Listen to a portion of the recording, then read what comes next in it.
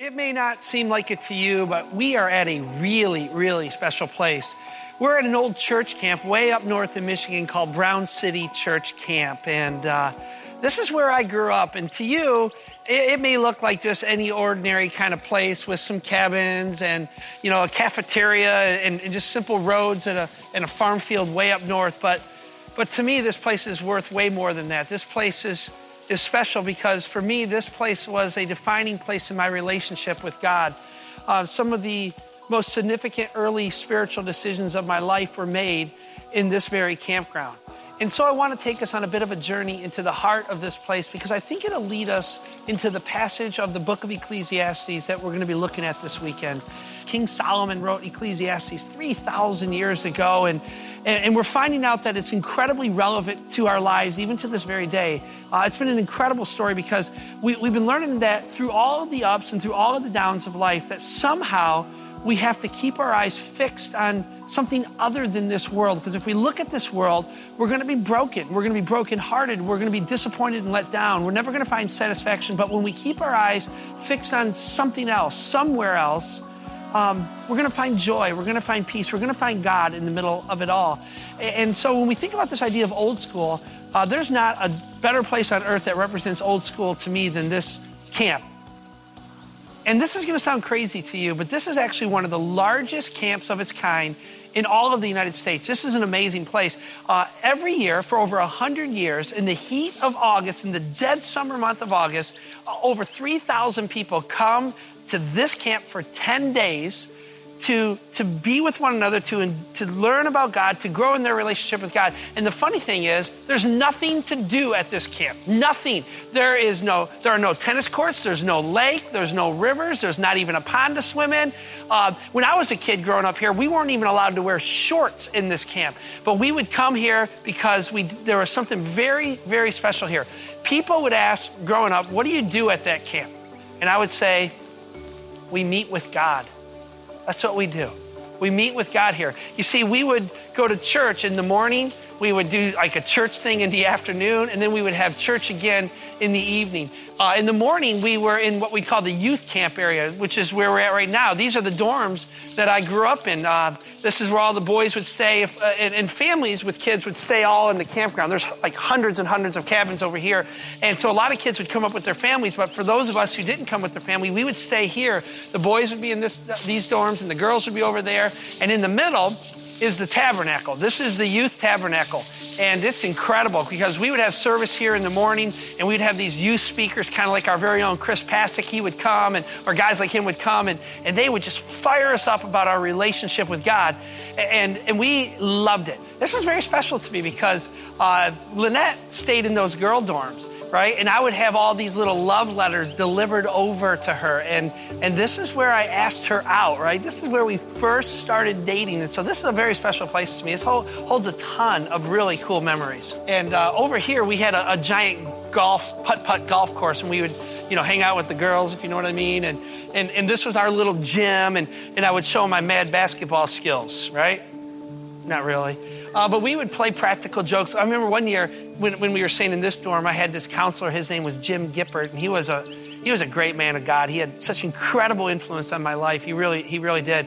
But one year we brought a popcorn popper and one of those big bags of like popcorn like you get like at Sam's Club. And we started popping popcorn early in the week. Now, we're here for 10 days, right? And so all the kids and all the adults going, what are you doing with all this popcorn? And we're like, I love popcorn. We just like popcorn. And so we would take the bags of popcorn, we'd fill like a garbage bag, and we'd take one of these bags, take it out to the cornfield out back, and we'd hide it out there, right?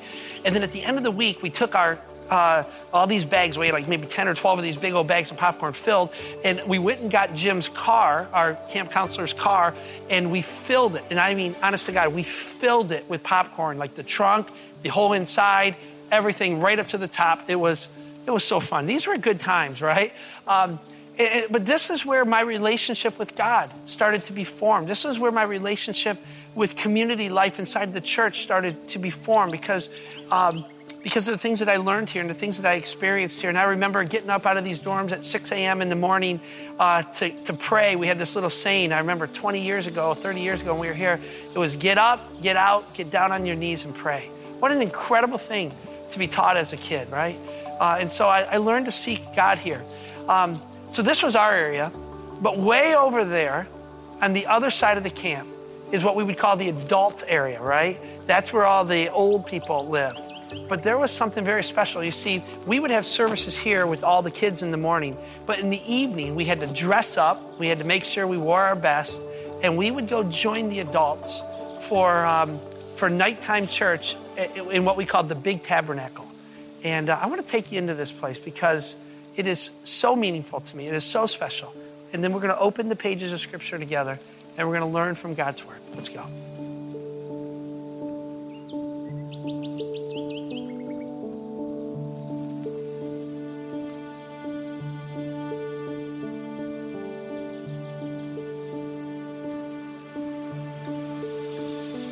I'm so excited to show you this. This is it.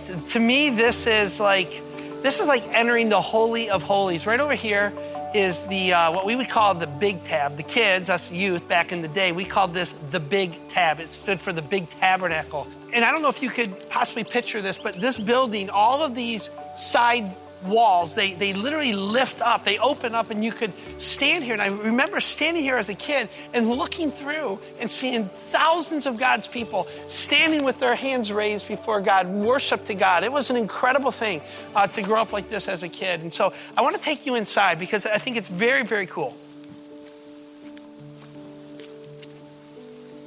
You're really going to love this. Oh, wait a second. As a matter of fact, I got to tell you about this bell right here. This is an incredible thing. This is the bell that they would ring to tell the whole camp that church is about ready to begin.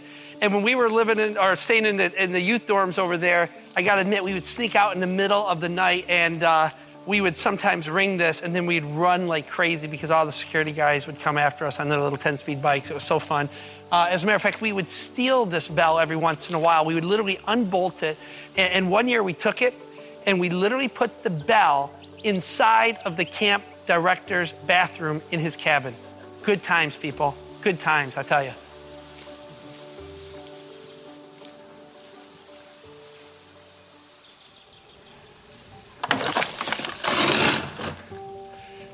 This is it. I mean, it may not look like much to you, but to me, this is where God lives. I mean, this is the place.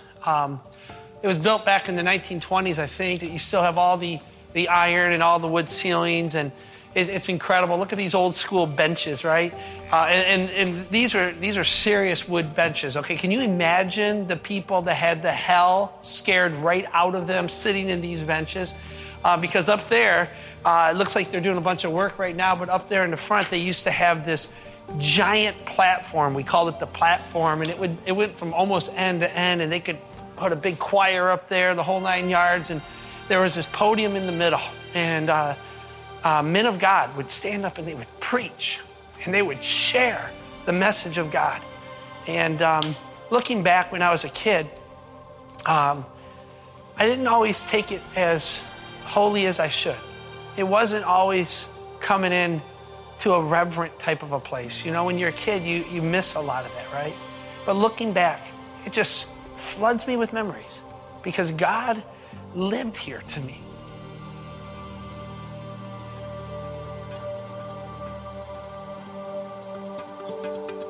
You see, when I was a kid, all the adults, they would kind of sit in this kind of an area, and the kids, we sat over here in the outfield section, right? So we used to sit in these back benches, and these are like upgraded from my day because in my day, they just had like a singular like baseball wood bench on the bottom and a bench piece of wood on the back. And so they were like torture chambers growing up.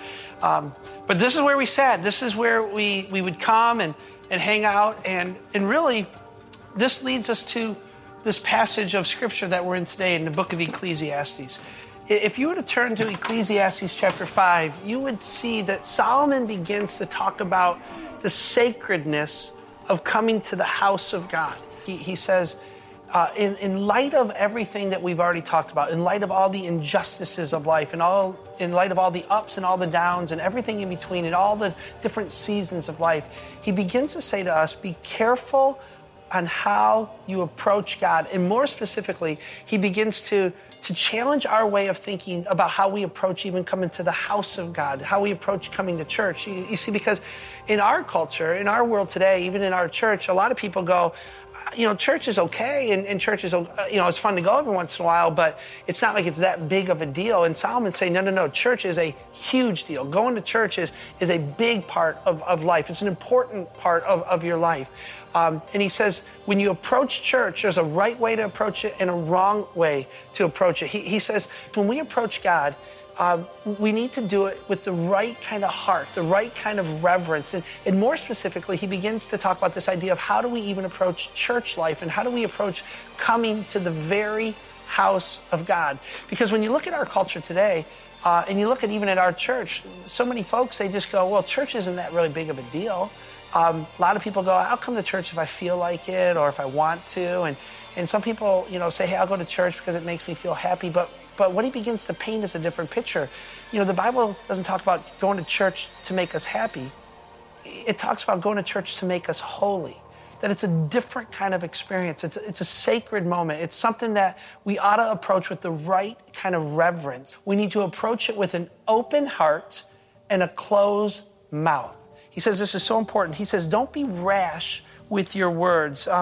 In the first couple of verses, Solomon says it like this. He says, guard your steps, right? He says, guard your steps as you go into the house of God and draw near to listen. Listen, he says, draw near to listen rather than to offer sacrifices of fools, for they do not know that they are doing evil. Solomon seems to be getting around this basic idea that there is preparation and participation, two concepts. There's preparation for church and participation. So when you come to church, you got to understand that it is a big deal. And you think about where Solomon's coming from. He built the temple. It took 150,000 men 7 years to build the temple. So you think about even our church, right? So many of you spent hours upon hours upon hours building the very room that we worship God in. It ought to change your heart because of the preparation that was involved. He talks about this idea of guard your steps. That phrase, guard your step, is kind of a common phrase in our culture, but he meant it very, very different. You see, in our culture, in our world, you get off the bus driver says, watch your step. Don't fall, don't trip up, right? Or when you fly in an airplane, the stewardess will meet you on the way out and she'll say, hey, hope you enjoyed your flight. Watch your step on the way out. Don't get hurt on the way out. And the whole idea is they want to make sure you don't fall, that you guard your step, right? But Solomon's not talking about the footsteps of our life. He's talking about guarding our heart. He says, because when you come here, this is going to change your heart. He says, have an open ear to hear from God. This idea of preparation is so important.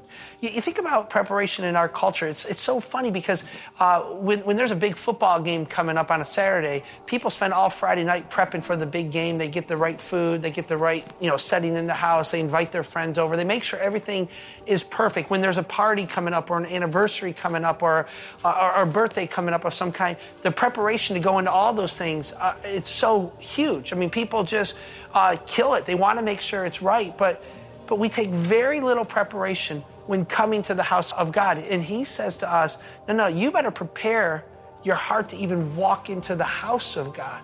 You see, but most of us, if we're honest, we come in late. We come in whenever we're ready to come in. And Solomon says, you better check your heart in this whole deal. You better come into the house of God ready to meet with God. So let's unpack this a little bit. What does it mean? What would it be like if we planned to be with God? What would it mean? I think some things just very quickly would be, maybe we should be praying for church all week long. Maybe we should be praying that God would use us as a community all week long. Maybe it would be that you're praying for the leaders of our church. Maybe you're praying that God would use the people who lead our children and lead our teenagers and lead our adult experiences. Maybe you would be praying that God would put his power on them and his authority in them and through them, and that he would use them in incredible ways to affect the lives of people. Maybe we'd be praying for the physical operations of our church and for our facilities and for our finances and for the mission that we have, right? What if we were to decide to serve during the week in some way? Would that change the way that we hear from God? I'm guessing it would if we decided that we would invest some of our life more than just coming and sitting in the chairs, but that we would decide that we were going to clean this building, or that we were going to work with the teenagers who fill this building, or we would go build the other campus together, or if we would invest something of our life into this place during the week, I'm guessing that our church experience would be different. I remember growing up here, and we would sit in these chairs, and I would see that little verse, Psalm 93:5. Holiness becometh thine house, O Lord, forever. When we come to be with God's people, it's meant to be a holy experience, sacred experience, something that is set apart and different from this world. And King Solomon is saying we got to prepare for that kind of experience because it'll lead to a different participation in that experience. He says in verse 2, do not be hasty in word or impulsive in thought to bring up a matter in the presence of God. For God is in heaven and you are on earth. Therefore, let your words be few. He's talking about this idea of not that God is there and you're here. He's not talking about a difference in distance. He's saying that there needs to be a different perspective, that when we come, we're coming to meet the Creator. We're coming to have a date with God, an experience with God. And he says when we do that, it ought to do something in our heart. We ought to speak less and listen more in order to respond in a more deeper way to God. I remember at this camp, it was in about this exact section. It was a Friday night. I was about 15 years old, I think maybe almost 16 years old. And Friday night, that was the big night at camp because the youth preacher came into the big tab and we showed him how it was done, right? And so the youth preacher guy was up there, and his name was Dwight Robertson. And I remember he was preaching this message that said that the faith of your parents can only carry you so far. And I know he was talking directly to me because he said, it's time to make your parents' faith your own faith. And I'm looking in this big crowd. There's a whole bunch of kids over here, several hundred of us, and all these thousands of adults over there. And it felt like Dwight was just speaking to me. And he said, you got to make a decision. You've got to decide one day, and maybe that day would be today, to follow God on your own, to give your heart fully to him. I remember these words like it was yesterday. And it just seemed to hit me like a ton of bricks. And I remember I was sitting in about this exact spot. And at the very end of the message, he did something crazy. Back in the old school, right? They would ask people to come forward for what we called an altar call. Do you remember this?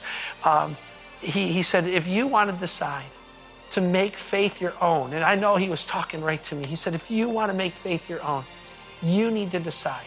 And you need to come forward. And you need to bow before God. You need to kneel at the altar before God. And it's all gone now. They tore it all down, I guess. But I remember getting up on that Friday night. And I stood up and I thought to myself, there ain't no way I'm walking down there. But there was this draw from the Spirit of God that was unmistakable in my life. It was like God was telling me to go walk that aisle and to give my heart for him. And for me, that was a defining moment. And I remember walking this exact aisle, and I got to that little front area, and there's this big wood wall there, and I took a little right-hand turn, and I bowed my knee right up there in that front corner. And that's where I gave my heart to Christ. That's where I defined my relationship with God. And I told him that I wanted him to be my Lord, my Savior, not just my parents. Friends, that is how we need to approach God, where we let God's Spirit talk to us. I do not want to be a church where people just come and they go, that was nice. Oh, that was a good little talk. That was a nice song that they sang. I want us to have the heart where we come and we meet with God, where our words are few, where we stand in awe before him, where sometimes we're moved in our spirits in such a ways that we can't help but smile. Sometimes we can't help but cry. Sometimes we can't help but laugh. Sometimes we can't help but be reflective. I want God's Spirit to move deep inside of our hearts when we're in this place. That is how he says to approach God's place. So this is how I want our church to be. This is how I want you to experience church, whether you've been coming to church forever or if this is the first time. I want it to be a different sort of place, different than anywhere else in the whole world. Yeah, we got rock and roll. Yeah, we use modern, lights and PA and band and all that kind of stuff and video. But I want it to be old school. I want it to be sacred and different. And I hope that you will experience this even today in this place.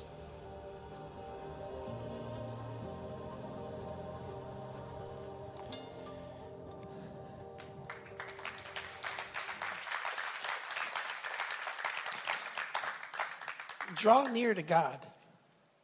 Expect something from him. Draw near to him. Have you ever been that person in church and you felt like the preacher was just preaching right at you? Anybody? I don't know if there's any old school type out there that had those altar call type of experiences, but maybe that was you. Maybe you were there going, I ain't going nowhere.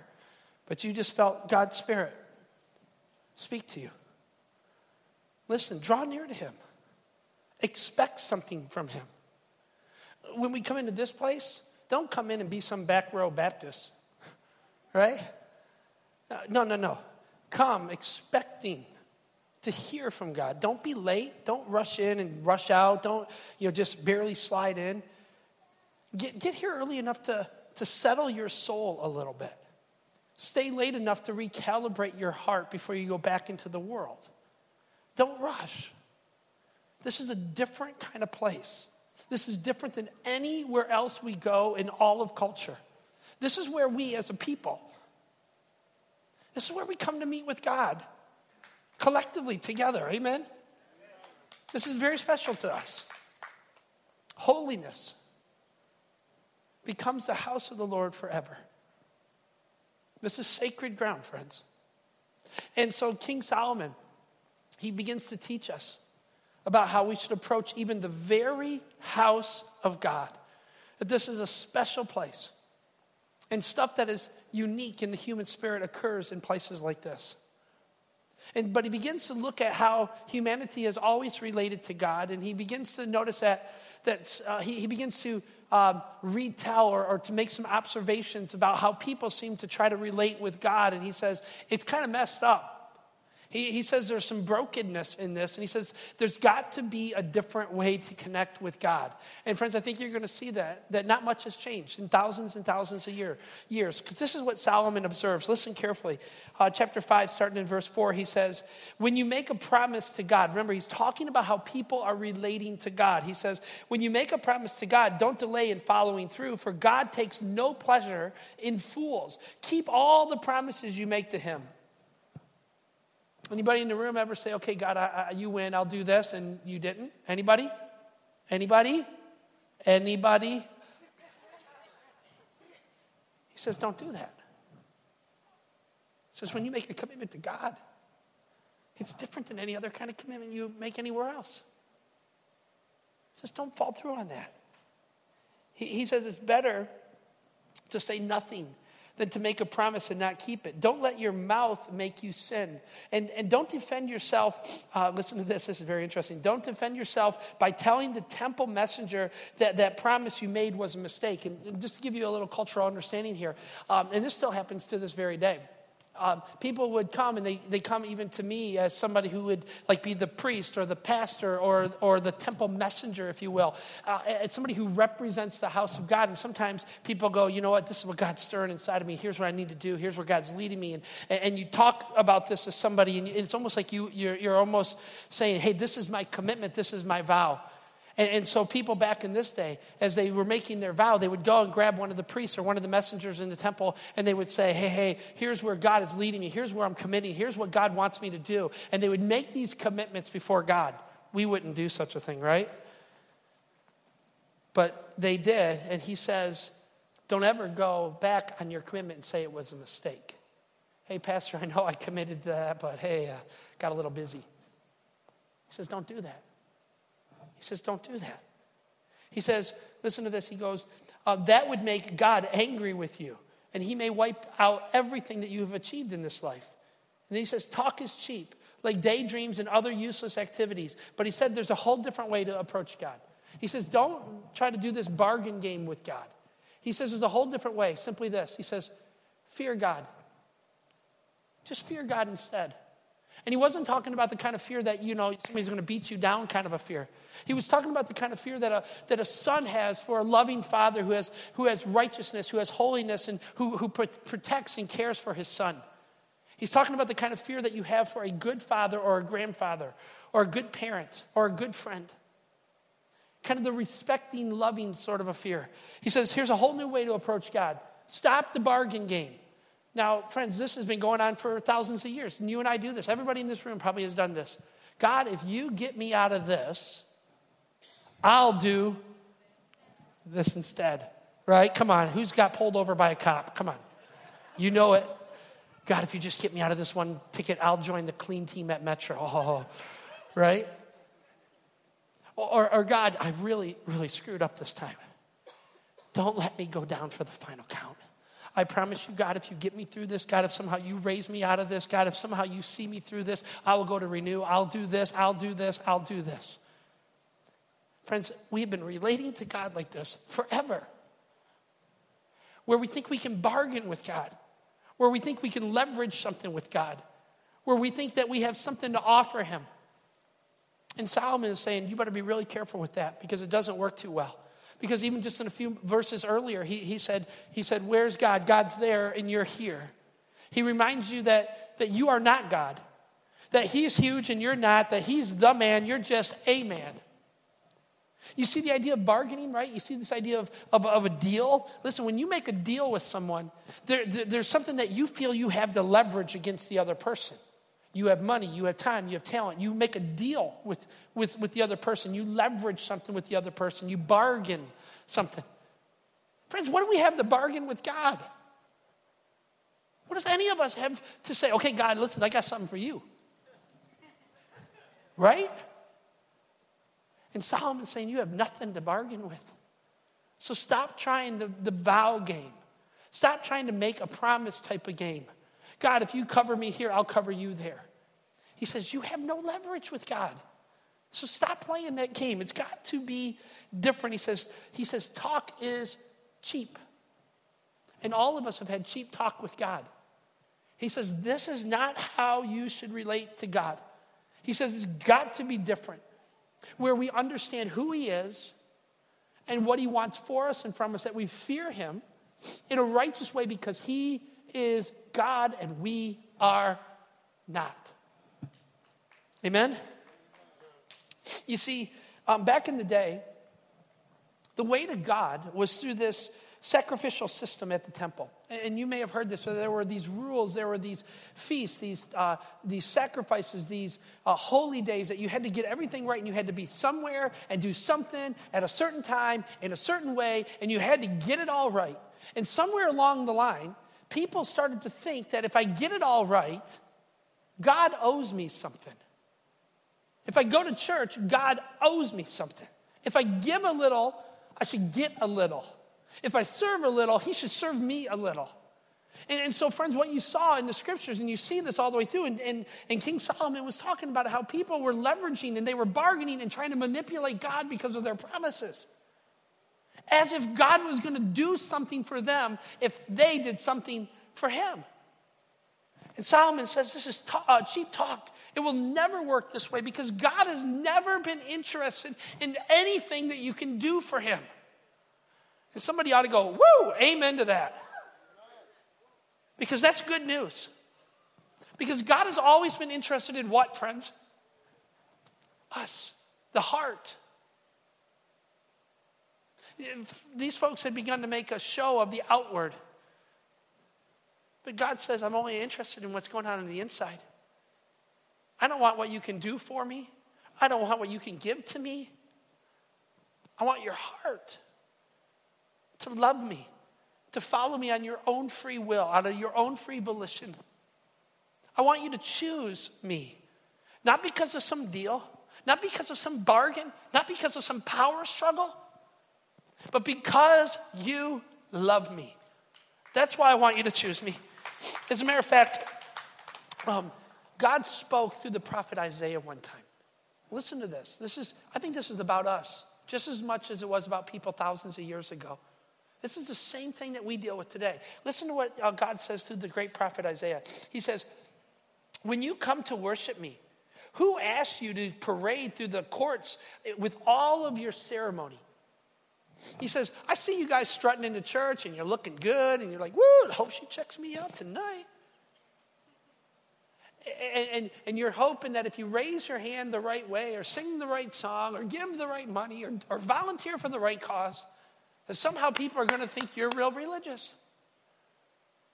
And he says, whoever asked you for that kind of ceremony where you're trying to impress somebody else? And then it says this, stop bringing me your meaningless gifts. The incense of your offering, it disgusts me. Listen, friends, we have nothing that we can impress God with. And we got to stop this bargaining game. We got to stop this vow-making game, this promise-making game. He wants our respect. He wants our love. He wants our devotion because he is a good father who is worth following, who's worth our obedience. Amen? And friends, this is why Jesus came into our world. He came to teach us this. He came to teach us a whole different way to relate with God. You see, because if you were to travel through the pages of the Old Testament, we do this a lot around here, but you will see that everything in the Old Testament pointed to God, to a new way of relating to God through his son Jesus. Everything in the law pointed to a coming Messiah who would teach us a new way to relate to the Father. You see, everything in all of the ceremonies and all of the sacrifices and all of the church gathering and all of the temple worship and all of it in the community of God was to point us to a new way, a righteous way of relating to God through his coming son who was the Messiah, through Jesus. Because Jesus, listen friends, was the only one who could pay for all sin, who made the way to God, who was never sinless. He had a perfect motive between the God-man relationship. And he showed us what it means to love God voluntarily, to purpose in his heart to obey him and to follow him. Because he loved God, his Father. Because God, his Father, was good to him and was worth following. And so Jesus became this once and for all sacrifice for all of humanity. And he shows us a whole new way of relating to God. And let me tell you something, friends. Because of Jesus, it is different for us. You don't have to make vows. You don't have to leverage. You don't come to God because of what you can offer to him. It is different. It is different. It is different for us. No matter how difficult your past has been, how much you've screwed up your past, you have no less access to God than I do or no less access to God than Ray does. And I know Ray. It doesn't matter who you are. He has made a way for you to come to God. Amen? And so, friends, this is what I want us to hear. That this changes the God-man relationship. This changes how we approach him. We need to come expecting to hear from him. Listen, because of Jesus, we can boldly approach God just like Jesus, the Son of God, approaches his Father. Think about this. You and I can approach God the way Jesus approached God. Not with arrogance and not with any leverage or manipulation, but with a heart of love, confident that God will hear us, confident that God knows our name, confident that God loves us, confident that God knows our need, confident that God knows what's best for us, confident that he wants what's best for us, and confident that one day he will take us into eternity. That is how we can approach God. Amen? So here's what it says. In the New Testament, it reads like this. Because of what Jesus has done for us. Listen to this. This is so critical, my friends. It says, so then, since we have a great high priest who has entered heaven, Jesus, the Son of God, that's who our great high priest is, amen?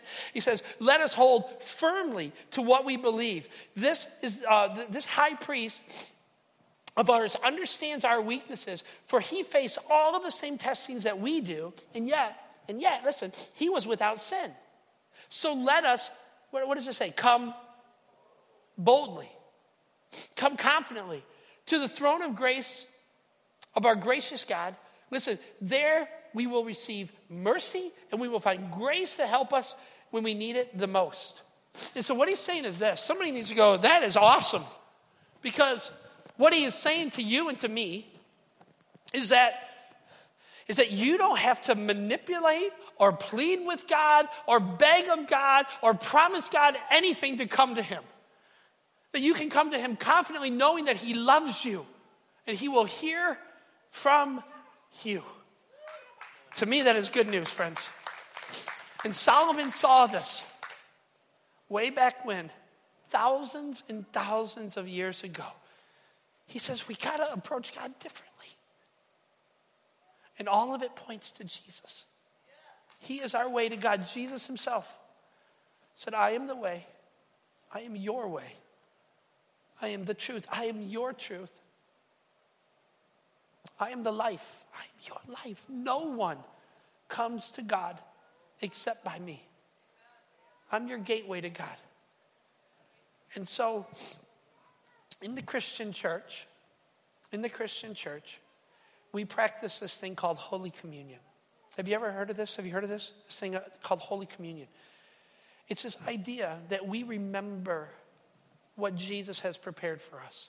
We remember the price that Jesus paid for us. We remember the cost of what it took for him to provide a way for us to get to God. And so what we do is this. We come to a communion station like this in our church. This is how we do it. And you grab a piece of bread, which represents what, friends? It represents his body, which has been broken for us. Died on a cross for us. Took my place. Took your place. Made a way for us to get to God. And we take the bread and we dip it in the wine, which symbolizes his blood that has been shed for us. And we remember, listen friends, we remember what he did to prepare a way to God for us. And so friends, here's what I would like for us to do tonight. I'm inviting you to Holy Communion tonight.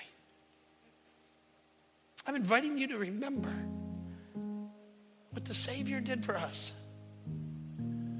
And I'm inviting you to come not arrogantly, but confidently.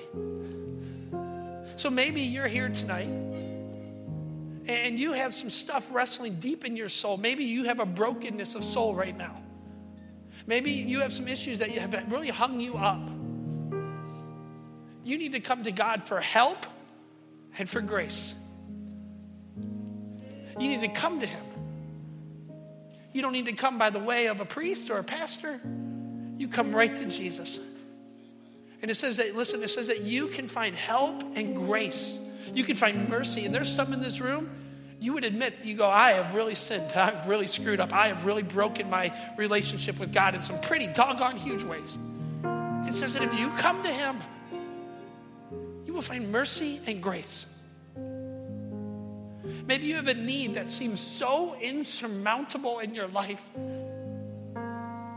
You come to him, it says. And you will find help. It may not be the exact answer you thought you were going to get. But he is going to give you what you need. Grace and mercy. And so what I would like for you to do when you're ready, the scripture talks about examining your heart. Do you realize this? We don't do this for show. It says to examine your heart before you come before God. Not that you're perfect, not that you got it all together. Nobody does. I don't. That's for sure. But it says that you look at your heart and you make sure there are some right things in there. And when you've examined your heart, when you've made it right before God, you can maybe consider this an old-fashioned altar call this morning. Is that okay with you? Or this evening? Is that cool, an old-fashioned? Because maybe you're going to come and you're going to dip the bread. And if you need to, or if you feel like you're led to this and it just is fast and simple for you, then awesome. You do it and you walk on. But maybe you need to go in the corner, or maybe you need to kneel at the stage, or maybe you need to kneel and make this an altar before God, where you just say, God, I need your help. I need your mercy. And I come before you because I don't know where else to go. And you plead your case with God at the altar before God. You come when you're ready.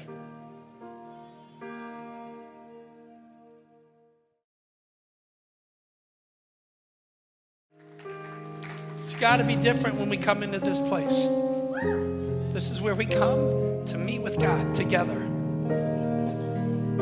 The scripture refers to this as the temple of God oftentimes, the house of God. But it also says that you and I have now become the temple of God. That anywhere we go, the Holy Spirit has come and taken up residence within you. You are the temple of God now. He is with you always, not just in this place. There's something special here, but he is with you always. Come to him boldly, confidently that he will hear you. Let's not do the bargain game anymore. Let's pray together. So God, we come before you, and collectively we just bow. As a people, we lower our heads before you out of respect, out of reverence and awe. God, we want your presence to be made known in our little church, so that when folks come in here, they see you. They see something radically different here. God, I pray that your voice would speak to each and every single one of us. God, we pray that your Spirit would speak to those who are brand new and are just kind of confused about you, and they're not even sure where you are or who you are. I pray that your Spirit would speak to them. God, may your voice be loud to them. God, I pray that your voice would be loud to those who've been traveling with you for a long, long time. And they're tired and they're worn out. God, I pray that your voice would speak a fresh move into their life. And God, for those who might be disappointed in this room, maybe they're living with a whole bunch of regrets. God, I pray that your Spirit would speak life into them. That they would hear from you.